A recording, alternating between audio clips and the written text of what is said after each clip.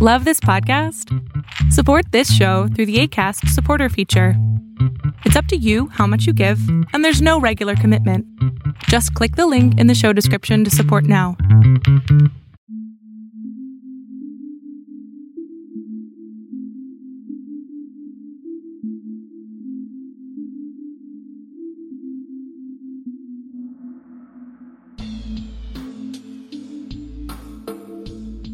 Welcome back to the Liberate Yourself podcast, everyone. I'm your host, Trista Dedman. If this is your first time here, this is a platform for guests and I to share our stories of cultivating personal sovereignty in these transitional times using various metaphysical modalities. The aim with this project is to uplift and inspire your own personal work as we travel through this revolutionary time in society's history. I hope you can find something shared here to take with you on your own journey of unfolding. I wanted to check in with you guys now that we are on the other side of the intensity of this summer. We had eclipses along the Cancer-Capricorn axis that brought us a greater sense of home and the structure of society, as well as a pretty soggy Mercury retrograde through both Cancer and Leo. This was a psychedelic experience in a lot of ways and opened up portals to becoming our true selves.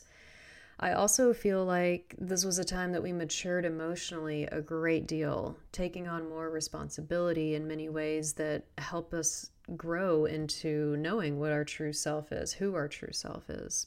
And personally, this was occurring directly along my midheaven and north-south node axis, which was felt very intensely. A lot was revealed around my public role and private life, how I show up in the world, and also how I'm structuring this creative, esoteric business I'm building from my natural gifts. And that, I feel, was the biggest takeaway for me, is that every action I take and decision I make is now based on what feels most natural for me. Not blindly following the prevailing narrative, not that I ever did that, but just in contrast, not following any narrative or advice out there about how to do anything, because we're in this completely new space where we're building a new way of living with the remnants of an old system. We're not throwing it out, but we're building on top of it what is well-founded. And this takes intuition and alignment and clear perception of how we can best be of service using our natural gifts.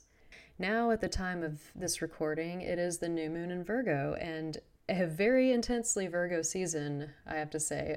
We have all the personal planets in Virgo, which is the practical mercurial earth sign that gets down to business and just gets things done. So now we're tasked with bringing into physical manifestation the expression of our unique soul and purpose. So I want to personally wish you a productive season aligning with your natural gifts and bringing those into the world for us. Speaking of bringing out your authentic expression, let's get to this transmission's guest, who I am super excited to introduce you to. Joanna Lambert is a Jungian psychotherapist on a mission to help women discover and embody their wildish nature.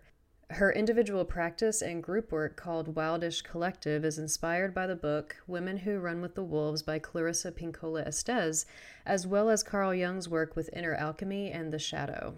Joanna and I get into deep discussion about the resurgence of the feminine nature into society and how being willing to do the inner work shapes who we are from the inside out, as well as helps the collective to embody higher consciousness living.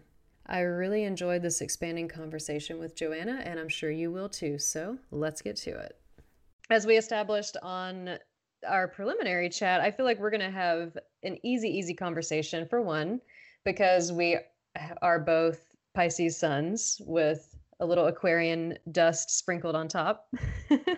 Yes. So hopefully we can get really out there, which is exactly, the point. That's where we need to be.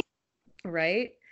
I feel like what we both have in common is this real passion for getting in tune with the inner self to direct our lives from a place of alignment with our purpose, essentially. That's why I wanted to bring you on, because I feel you have so much great wisdom to offer from the work you're doing, which is, and correct me if I'm wrong, basically a blend of psychotherapy and helping your clients get in touch or acquainted with their inner wildish nature, as you call it.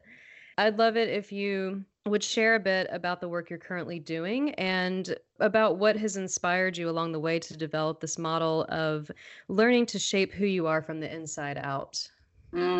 Yes. Oh, goodness. I always say that I wish I could remember when I came across the book Women Who Run with the Wolves, but I cannot. First of all, I just kind of fell into my role as a therapist kind of by accident. I was about 6 months post graduation from spending 6 years on my undergrad, and I majored in philosophy. And I did not want to leave school. And I reluctantly did. I said, okay, I'll graduate and I'll enter the real world. And so I did. And I lasted about 6 months in a professional job where I was like, well, I also need to go back to school. I can do this, but I need to go back to school. And I was just looking at programs, didn't know that I was going to go this route, but it was destined because it is my work. It is my purpose. It slowly evolved my practice, and I've been doing it for about 9 years now. What I've sort of whittled it down to is this focus on primarily work with women who are just seeking more clarity, particularly around what brings them in is more clarity around a particular issue. But what I always end up finding is that, my orientation now very solidly is everything that we're going through, everything that we're experiencing, it's all pointing us on our path, the good, the bad, and the ugly. And what we're trying to do, what I'm listening for when I'm sitting down with women is who is the you that's trying to come through? And it's through tension, and it's coming through conflict, difficulty in relationships, a general feeling of, okay, so I've checked all the boxes that the culture prescribes, which is, the job, the house, the partner, the car, the 2.5 children. But, so is this it? Yeah. To this feeling of this end of the road of like, I've got it all, because of course, as you know, the culture has this idea of what defines success, what is desirable, that we're fed from the time we're so little. And then you get to it and you've got this full life, but you've got this empty cup on the inside. As you know, this real focus on material gain and success, but we get next to no enrichment in the spiritual realm or the inner realm, or even enough tools to understand or to navigate that space. So I feel like that's what you're helping bring through. Yeah, helping that come forward. Who is in Jungian thought, it's the archetype of the self with a capital S, the self. Everybody's got this archetype of the self, and it comes in your own individual flavor. Nearly 7.7 billion people on the planet, and it's all different. And so I'm constantly listening. I'm trying to detect patterns, and what are the themes here? And they're pointing toward healing. And everyone knows Freud. I feel like everyone knows Freud. I'm very Jungian in my approach. And so what I always tell people, I feel like I'm probably telling you things you already know, but both Freud and Carl Jung, each individually on their own, came to this, not a new idea, but they were sort of the first ones of their time to really label it and put it out into mainstream culture in the realm of the psyche, this idea of the unconscious, that we're being shaped and motivated continually. Our behavior is driven by these unconscious thoughts, unconscious patterns present based on childhood. And for Freud, it was very reductive, might be an extreme word, but he was very emphatic that it was very much related to childhood. And then the beauty of Jung was that, yes, we are sort of pushed from the past, our past, and shaped from our past experiences, those patterns that were laid down, but we're also pulled from the front. This idea by spirit, by the self, by our energetic blueprint that Mm-hmm. that we carry. The tree, the acorn carries that archetype of the tree, and that, you know, you don't have to tell the acorn what to do, it just does. And so this flowering and this blossoming from the inside out. And that's always what I'm looking for in my individual work. And then in my group work, like I said, I wish I could remember how I came across Women Who Run with the Wolves, but written by Dr. Clarissa Pinkola Estes, also a Jungian analyst, you know, all about, you know, how to get in touch with the innate instinctual self, and particularly, you know, that feminine within that really has lain dormant for a very long time. And the kind of femininity that is more instinctual and in tune with self and more well-rounded, again, as opposed to what the culture likes to define as feminine. Mm-hmm. And so that's what my program is about, Wildish. And Wildish Collective is we go through the book together, and I'm giving them material, and it's all about getting in touch with that innate instinctual self. I feel like that's so very important, because if you look at recent, even just the last century, it's like there were patterns that we were given to conform to. And I would even say that in most recent times, it was heavily masculinized. Like, in order for a woman to be considered, I don't know, this is probably extreme, but almost to be considered valuable in society, we also have to step up and be the hunter along with the men and the gatherer. Yes. And do all of it. And that is not, I'm not disparaging, you know, any gender at all. This isn't about gender. It's about the energy, the patterning. But even before that, I feel like, you know, the feminine was also patterned in this way by society that was not allowing that instinctual nature. You know, I'm looking at like mid-century, the 50s, when, you know, we had to be buttoned up and, you know, serving the children, serving the household and everything, which is beautiful work, but that was kind of all that was given to women. Would you agree? Oh yeah, that was, yes. I always refer to the 50s as sort of like the height of when women were really right. That was the option. And it's always an image of being incredibly buttoned up and on point and on task and not a hair out of place.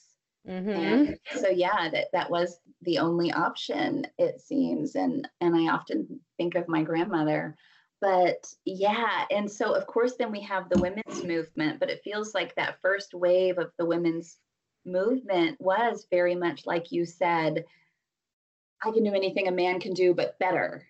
And it was like we were given, in order to be in it, in order to compete, to be in the marketplace, to be in the workplace, we needed to put those incredibly tailored slacks on.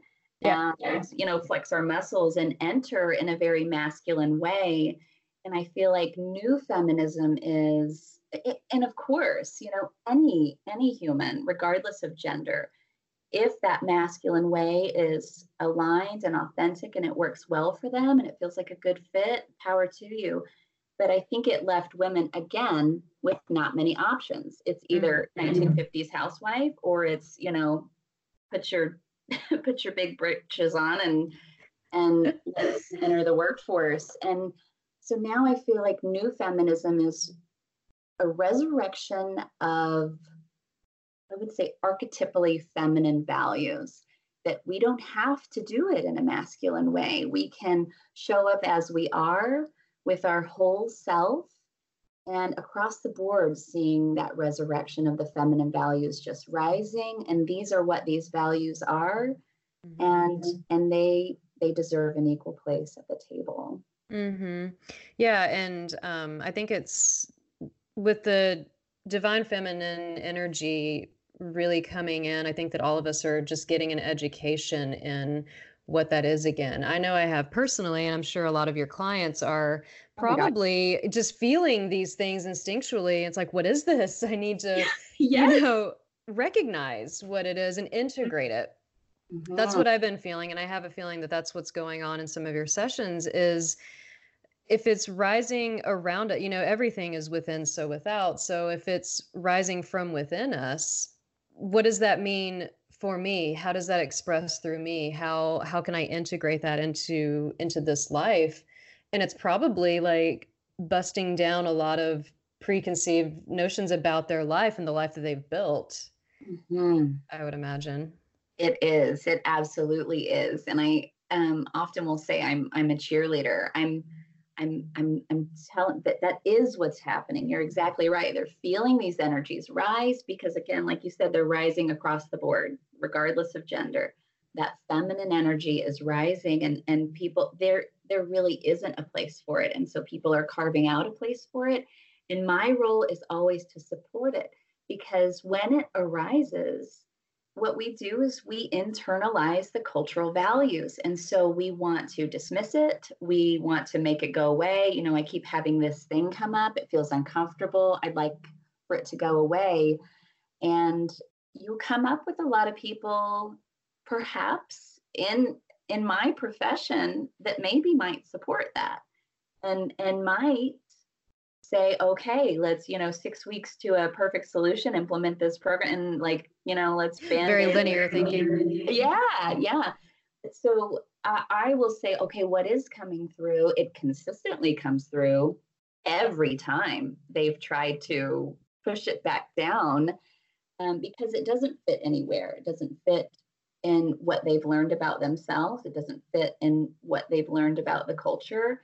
And what they come across, of course, are a lot of people, because we all carry this sort of cultural ideas, this soup we're swimming in, where it's in us.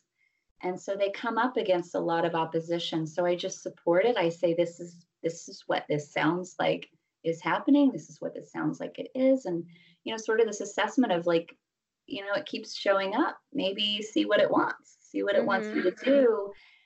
I just let them know, of course, that you're going to have to find a place for it. And truly, I let people know all the time, you're carving a new path, you're blazing a trail. I do let people know collectively what is happening, that I see. It sits down in front of me on my couch every single day. That message of you're not the only one, I think, is really important, right? You're not the only one going through this. You're not the only one having these feelings. That's really important in my work as well. It's the whole reason we're here. Yes. Because that awareness is so crucial. I think we've been in this, collective narrative of separation that kind of perpetuates that feeling like, oh, it must just be me if I don't see it around me yet. And that's what is so important, is to realize, I love that you're doing that. Letting people know that you are blazing a trail. Like, you can, get creative. There's nothing more creative than feminine energy. It is the energy of creation. So that's how I feel, is like, let's allow that its space. It doesn't operate the same as the divine masculine. It doesn't go out there and get it done. Right. It receives, it's magnetic. And that is so hard. Incubates, is that what you said? Incubates, like it'll sit with it for a while rather than, okay, I found this thing and let's go. Yeah.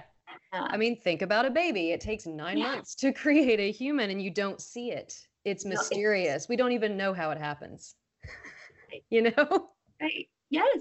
That's the feminine mystique. My mom would always tell me, of my own birth story.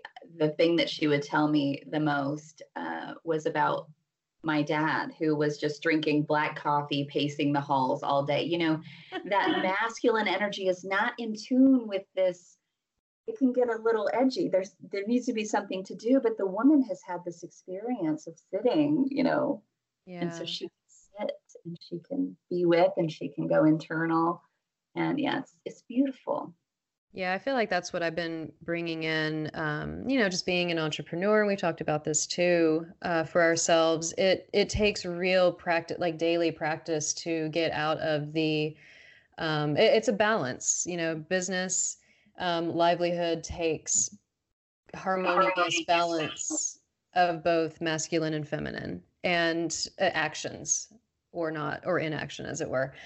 And I think that what the biggest trust, especially with work, career, with life, what have you, is really knowing that that feminine element is built to receive, and it's built to draw towards it, to magnetize. It's the opposite of going out and getting it. That's what I've learned anyways, to incorporate that, to let it be okay, because we can be so hard on ourselves if we're not just producing.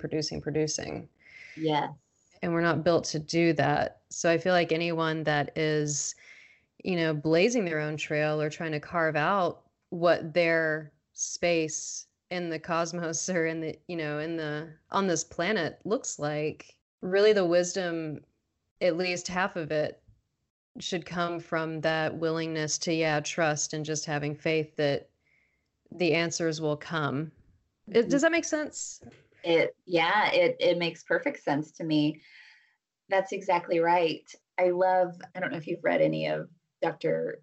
Christiane Northrup's work, but she wrote Women's Bodies, Women's Wisdom, and she's a leader in women's holistic health and has written many books, and she's a board certified OBGYN. And what she says, she uses the symbolism of the egg versus the sperm, and that the egg, when she's ready, she comes out and she does nothing. She just sits there. She takes a slow journey and she just sits there.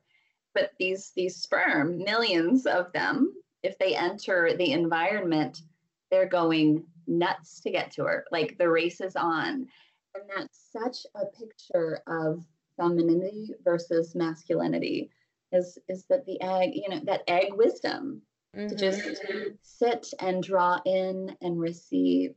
Yeah. And then I also want to say, Jung was big on holding the tension of opposites. Yes. And that if you're willing to hold the tension of this way or that way, the thesis and the antithesis, if you hold it long enough and with a willing consciousness, that third something will arise, and he called it the transcendent function, that something will come of that if you're just willing to carry that tension of not knowing which way to go or the next step. That's beautiful. Especially, I'm a Libra rising, I have a lot of Libra energy. That really speaks to me. Like that's what that finding equilibrium. And that's what balance and fairness is really about. It's that tension between the opposites. It's like the tension in the middle, the joint of the scale. Yes. It's not necessarily this or that. Yeah. Oh, that's beautiful. That's beautiful imagery too. That joint of the scale. What it feels like. And it feels like tension sometimes because you have to, keep that balance. But what part does because you're so in tune, especially being a Pisces, but you're so in tune with, the intangible realms. Like you do listen to your inner guidance. What I love about how you explain your work is that you're teaching people to become more in tune with their inner self so that they can direct their lives. What part does your connection with all that is consciousness, what part does that play in how you are able to guide, even able to guide your own transformation, but also to guide others, your clients' transformation? Does that play a part? That's a weird question. Yes, absolutely it does. So much so that I'm not quite sure how to answer that question. That's okay. A really big emphatic yes. Yes, it does. So, of course, for me, as you know, being a Pisces and also having quite a bit of air energy, grounding is really important to me. So for me, that just looks like a very, very regular practice of connecting to spirit and grounding within myself, and not up here in my head, but really down here in my belly and even in my womb. I love this idea of womb wisdom. Yeah. And, the pelvic floor itself being sort of the seat of feminine wisdom. And so connecting to that a lot. Let me ask you this. Do you feel like your clients are open to the more mystical side of getting in touch with their feminine energy, or do you feel like they're very resistant at this point? Like, what does that tension feel like or look like? So speaking of the egg and drawing people in, I feel like especially within the past couple of years, where I have got more in tune and more aligned with my inner self than ever before, I have just drawn in these women that are open and starving for this wisdom. And that's what I'm seeing out in the world, is this starving for this deep, authentic connection, because we're really at the height of, we've got it all. We've got everything at our fingertips, quite literally. Yes. And so Jung also said, the bigger the front, the bigger the back. We've got everything imagined, possible for people who have access to it at our fingertips, the American dream and yada, yada, yada. But holy smokes, we're really lopsided, talk about balance. And so we're coming in and we're looking for, you can see me, I'm like pointing front. We've got this, all this back here, we're dragging behind us, all this shadow. But yes, my own alignment has, and I do believe that that's how it works. As soon as you get aligned and in tune, that your environment is going to just adjust and adapt and also feel more in tune. So, and, I have a lot of trust in the universe and have this feeling of whoever needs to come see me comes to see me, and whoever doesn't. And this is something that I say in session with people. I let them know, I give them kind of a general framework of Jungian psychology, Jungian thought, and let them know, my stance on spirituality, synchronicity, things like that. If they're open, which many, many are in the first session, we will, pull up their astrology chart. We'll look at the energies there. I'll give them just the basic introduction of why I use it, why Carl Jung used it. But this is what I tell them, that it's critically important that I say my role is to try to tune in to you. And I will let you know, my role is to throw out what I see. If it doesn't resonate, if it doesn't stick, let it go. But if it resonates, then let me know that's material that we need to work with. Everybody knows what I'm talking about when I say that. Everybody's got enough intuition to say that feels right. That feels a little off track. Let's keep going. Keep looking. Mm-hmm. Yeah. Wow. That's a great, natural way of doing it. Well, one thing I wanted to touch on, segue even, is how do you feel, because it can be construed, this kind of, focus on the self, as being narcissistic or selfish, and it's just not, as we know. How do you feel, or how do you see focusing on the self and doing the inner work, doing the shadow work, doing the self transformation? How do you see that bringing us all together and helping the collective? Okay. Yeah, this is a big one for me, because I am so focused on internal work, and many people, particularly doing this sort of wild woman work, there's very much a focus on sisterhood and being together, which is the natural wildish way, and is important. It is so important to be plugged into community, and it's also important to be plugged into a piece of land, is what I'm learning the more I do this work. Be really rooted in nature and in the earth. I feel that so much right now. Yeah. A lot. And I've noticed a lot of people that I talk to, friends, feel the same way. It's like everyone is kind of looking for options of getting land outside urban areas, and to work with it in various ways. So just incredible. Because never before have we been so detached from our earth mother, ever in history.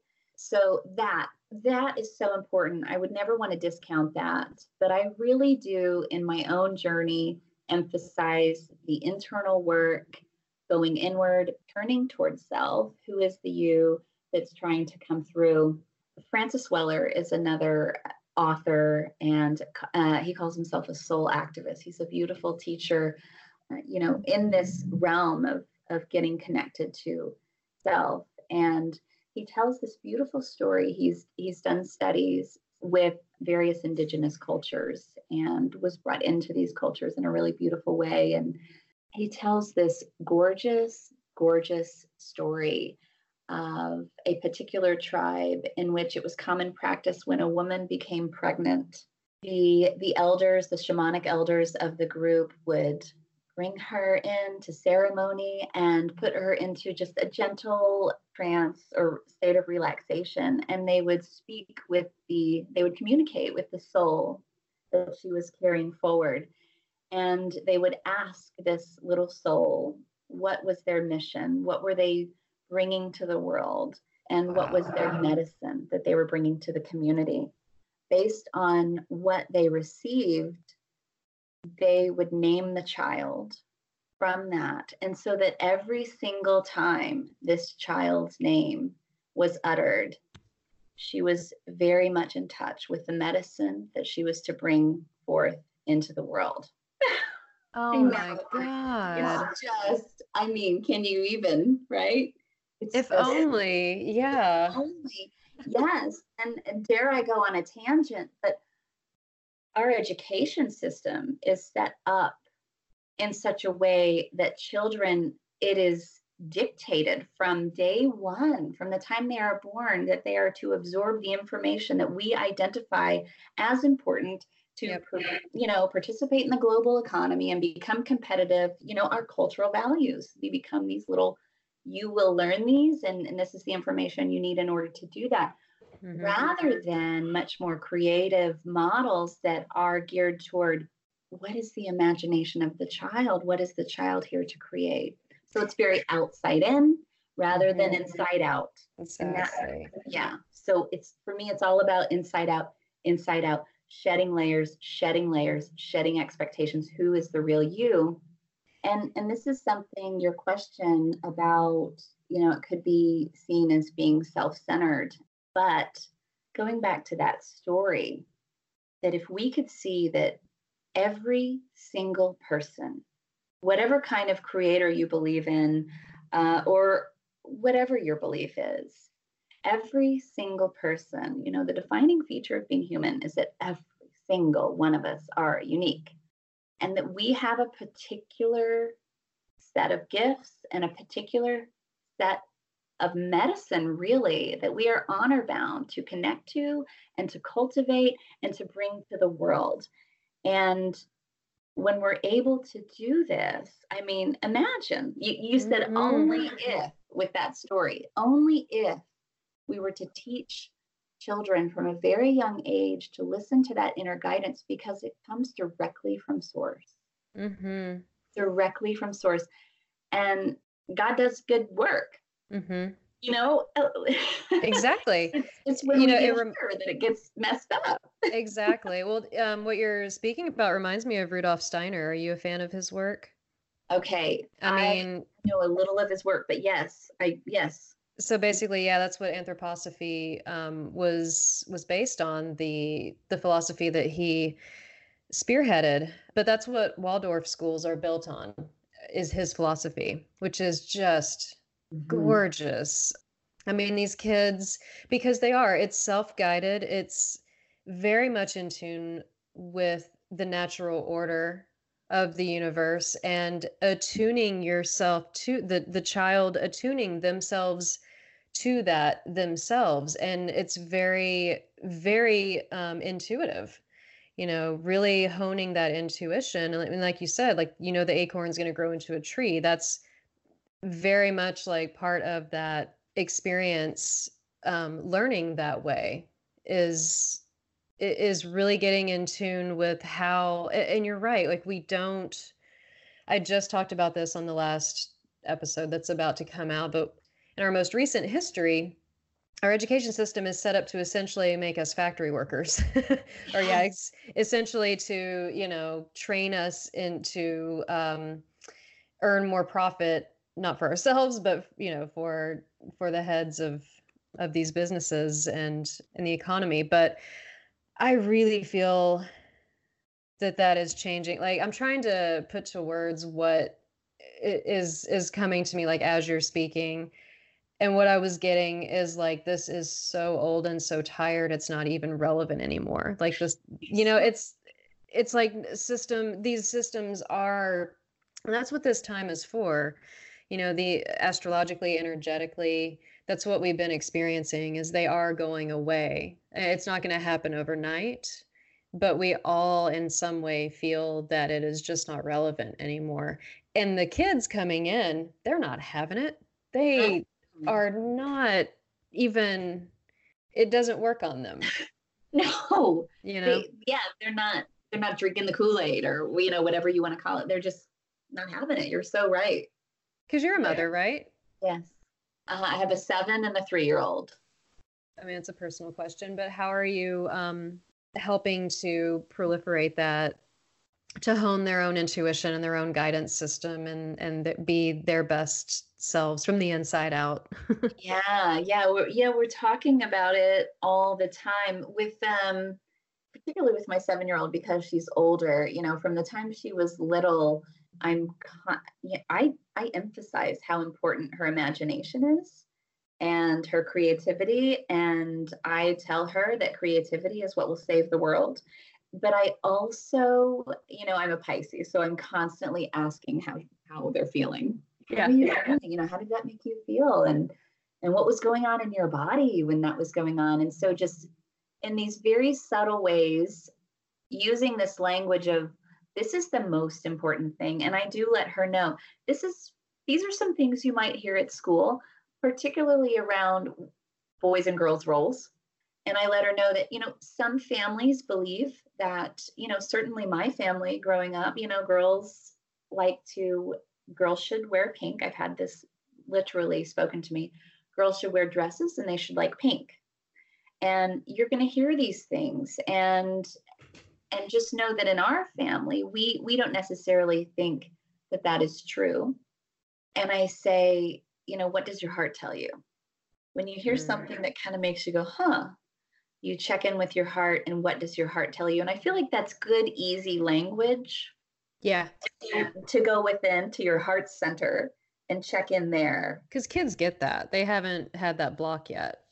They get it. That's beautiful. I'm so happy you're doing that. That seems like a really great blend of, because they are at this transitory space where there are still the educational institutions as they were, that I'm sure are changing from the inside out as well. But being able to be that guide at home and that's awesome, to help her to have her own point of view as well, I think that's really the key.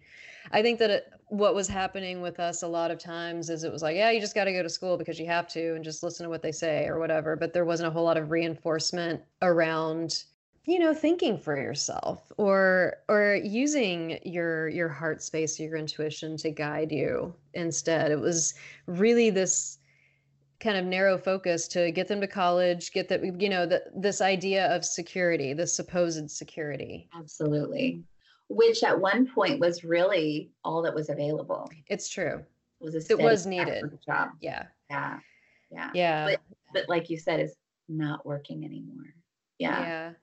I wanted to say one more thing about the critical importance of going within, and just like one more thing for people to chew on in regards to the question about, well, is it self-centered, and shouldn't we be more focused in a humanitarian way outward? And of course we need to do work out in the world, but I want to say, one more little notch for that inner work. The inner work also has to be done. It is so critical, because what we know is that, whether you realize it or not, like I've shared, and, this idea of the unconscious is that we're constantly being pushed, our behavior unconsciously, to make choices that we do, to have the reactions that we do. And if someone is unwilling to do the inner work, it doesn't mean that these things are not going to happen. These things are going to happen anyway. And what we see is that if we can't look at the shadow within, we are going to see it everywhere else in the world. And we are going to project all of that shadow material onto everyone else, blame everyone else, make everyone else wrong. And that creates tension, opposition, of course, lack of harmony. And it's just antithetical to any sort of higher realm of consciousness that we're wanting to get to.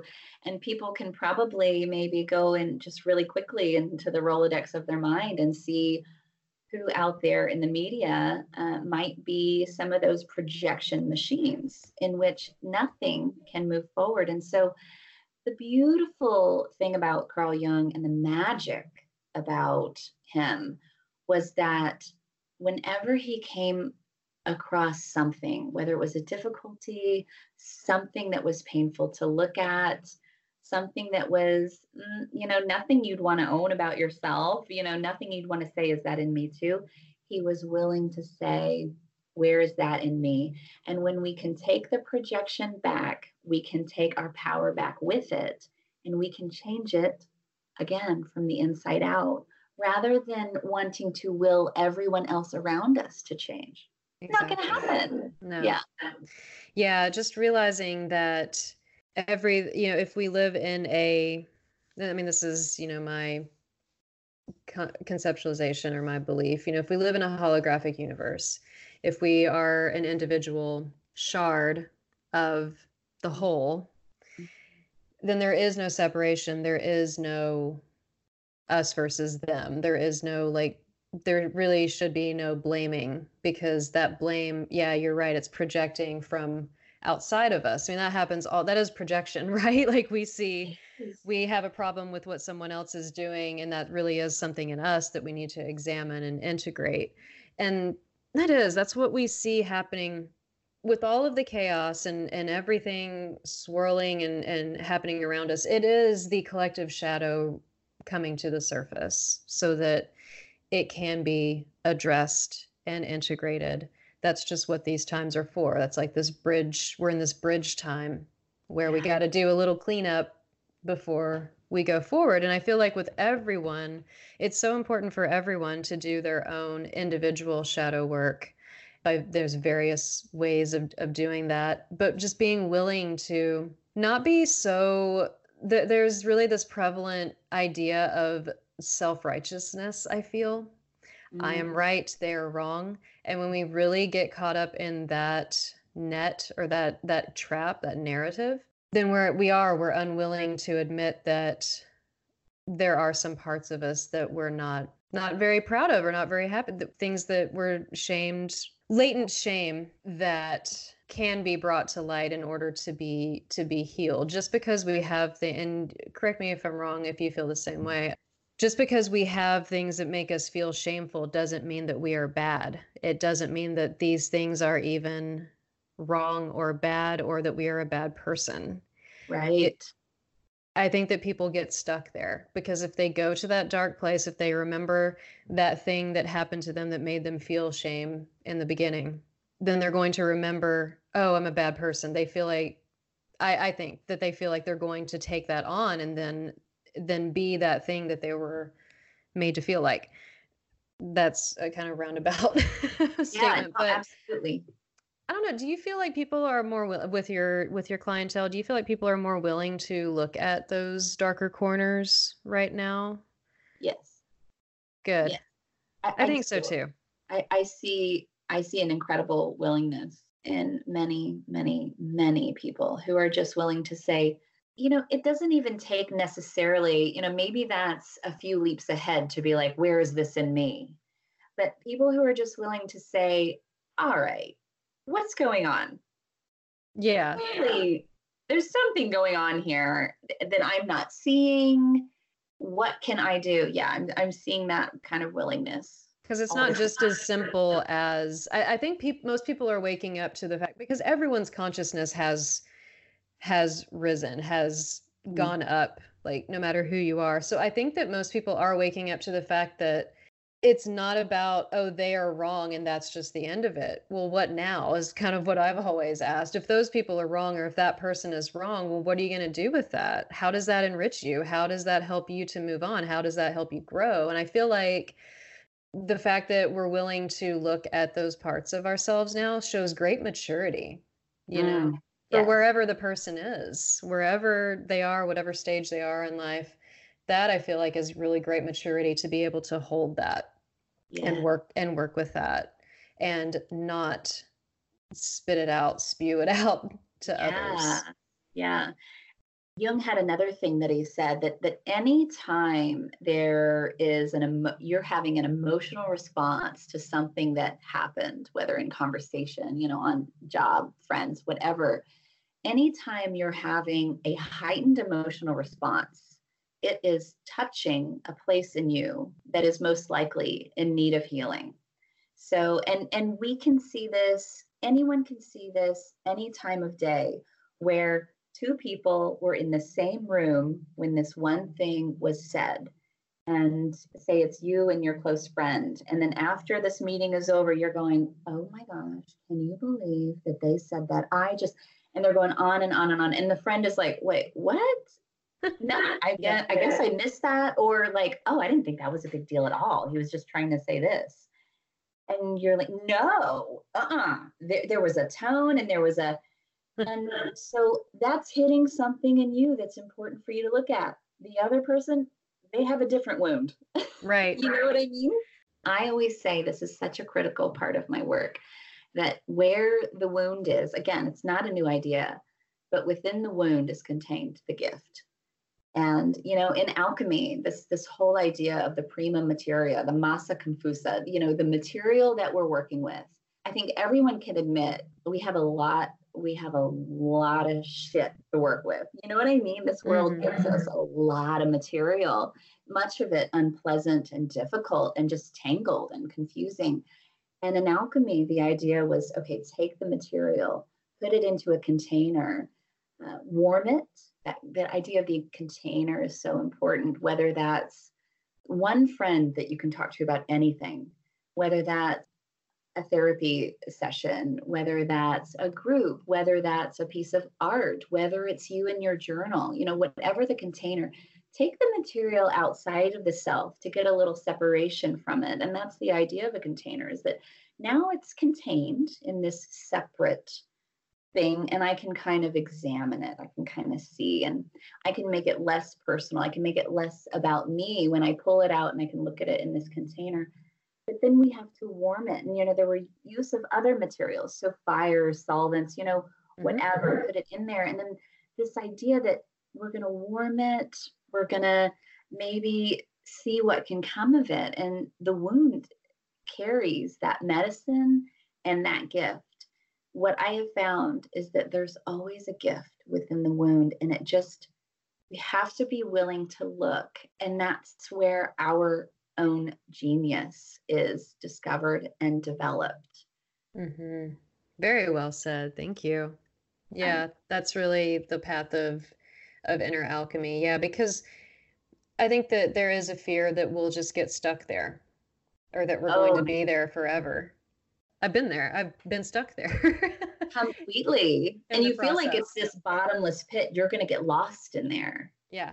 Like you're not even going to be a person anymore. You just fade away or something. But the willingness to walk through that is so redemptive. I mean, it is that quality of redemption, and not in a religious sense. I kind of use the word redemption just as that glory that comes from, the bravery and the strength that is built by walking through that, walking that path.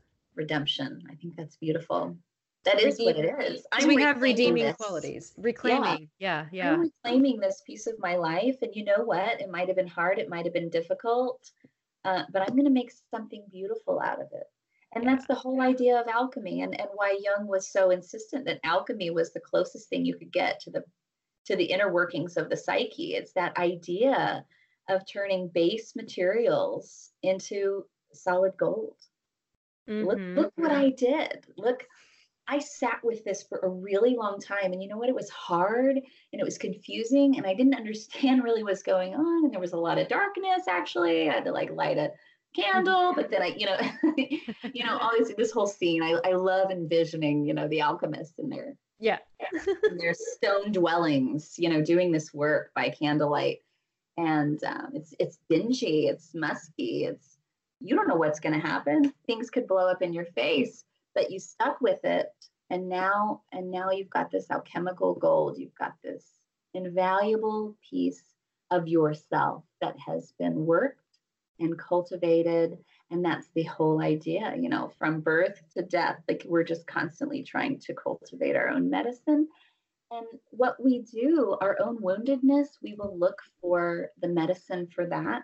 And, the final process of alchemy and of initiation into self was that not only are you going to bring yourself your own medicine, because that's what we do have to learn. We have to learn that we're going to have to do the work of healing. Nobody else is going to fix us. Nobody's going to do it for us. And then you complete the process when you bring that medicine forth out into the world and share with others. This is an incredibly indigenous cultural value. Wow. Yeah, you're right. Yeah. It's old. It's not new. It's not new. It's just been blocked for a long time by modern society. It's because modern society says, I'll give you what you need. I'll sell it to you for this price. Yep. And look to the government. They have the answers. They'll take care of you. That's right. What are your kind of future visions, the ideal of what we're progressively moving towards? What are your kind of visions for how society may be operating in 5, 10, 20 years? Is this something you think about or envision on? It is something I think about. And for me, I love working in the realm of femininity and masculinity.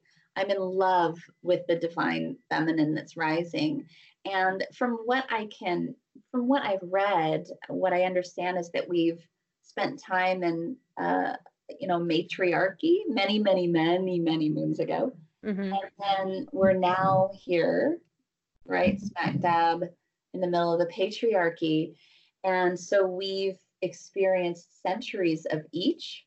And from what I can tell right now, we are pushing into this balance. What I get most excited about looking forward, and especially seeing it, like you said, in this new generation, they are just blowing the doors wide open. They are like, we're human first. And especially, non-binary, two-spirit, these people who are saying, oh, I don't fit in either one of these boxes.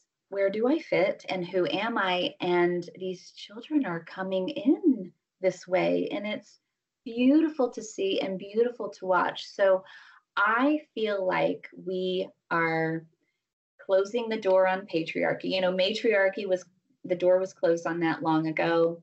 Closing the door on patriarchy. I think we're in a threshold, actually. The door isn't even closing yet. We're in this however many miles long of a threshold or deep dark tunnel. Yeah. And then we're coming into, what does union look like? We're coming into union. It's really messy, but I can see it on the horizon. I can see it. Yeah, me too. I was just thinking, I think that we're both Pluto and Libra generation. I think. Yes. How old are you? Yeah. Yeah, I'm 36. So okay. Yeah. So right at the end. Yeah, me too. Me too. And that's what I was thinking of, because I was thinking with the Pluto and Scorpio generation, they're essentially, in general, they're the millennials, who, when you were talking about alchemy, that's why I love this generation. I love interacting with this generation because that's just what they are naturally doing.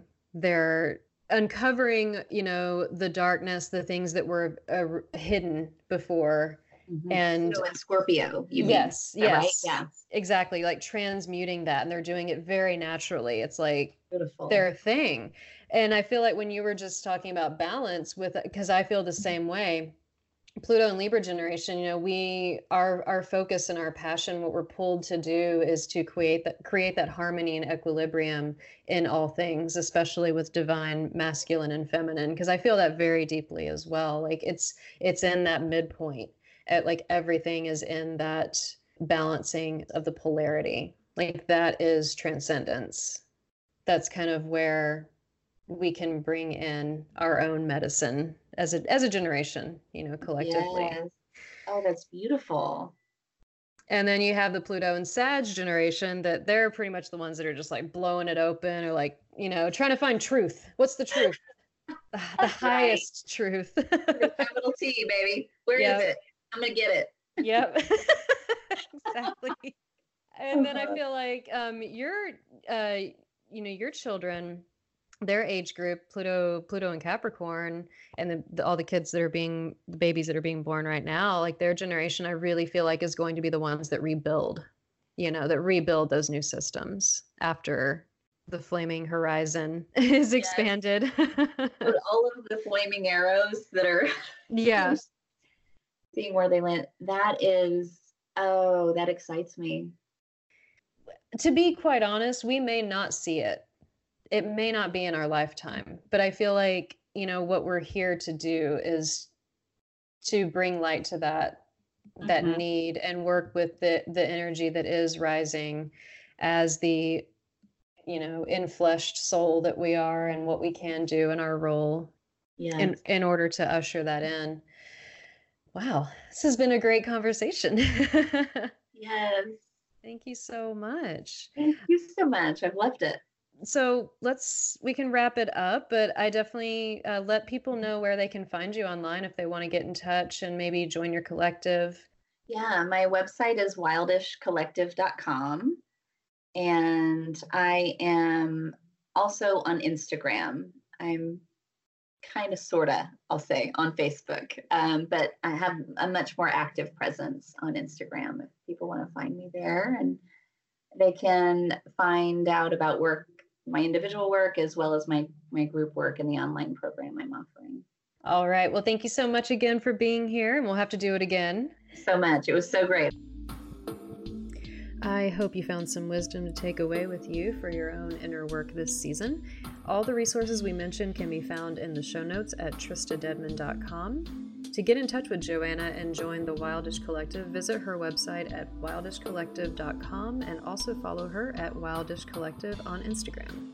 If you enjoy these kinds of conversations, I invite you to join a benevolent group of supporters of this project on my Patreon page. Patrons receive early access to all transmissions, as well as exclusive astrological materials and readings. To find out more, visit patreon.com/liberateyourself. Thanks so much for listening, and take care out there, guys.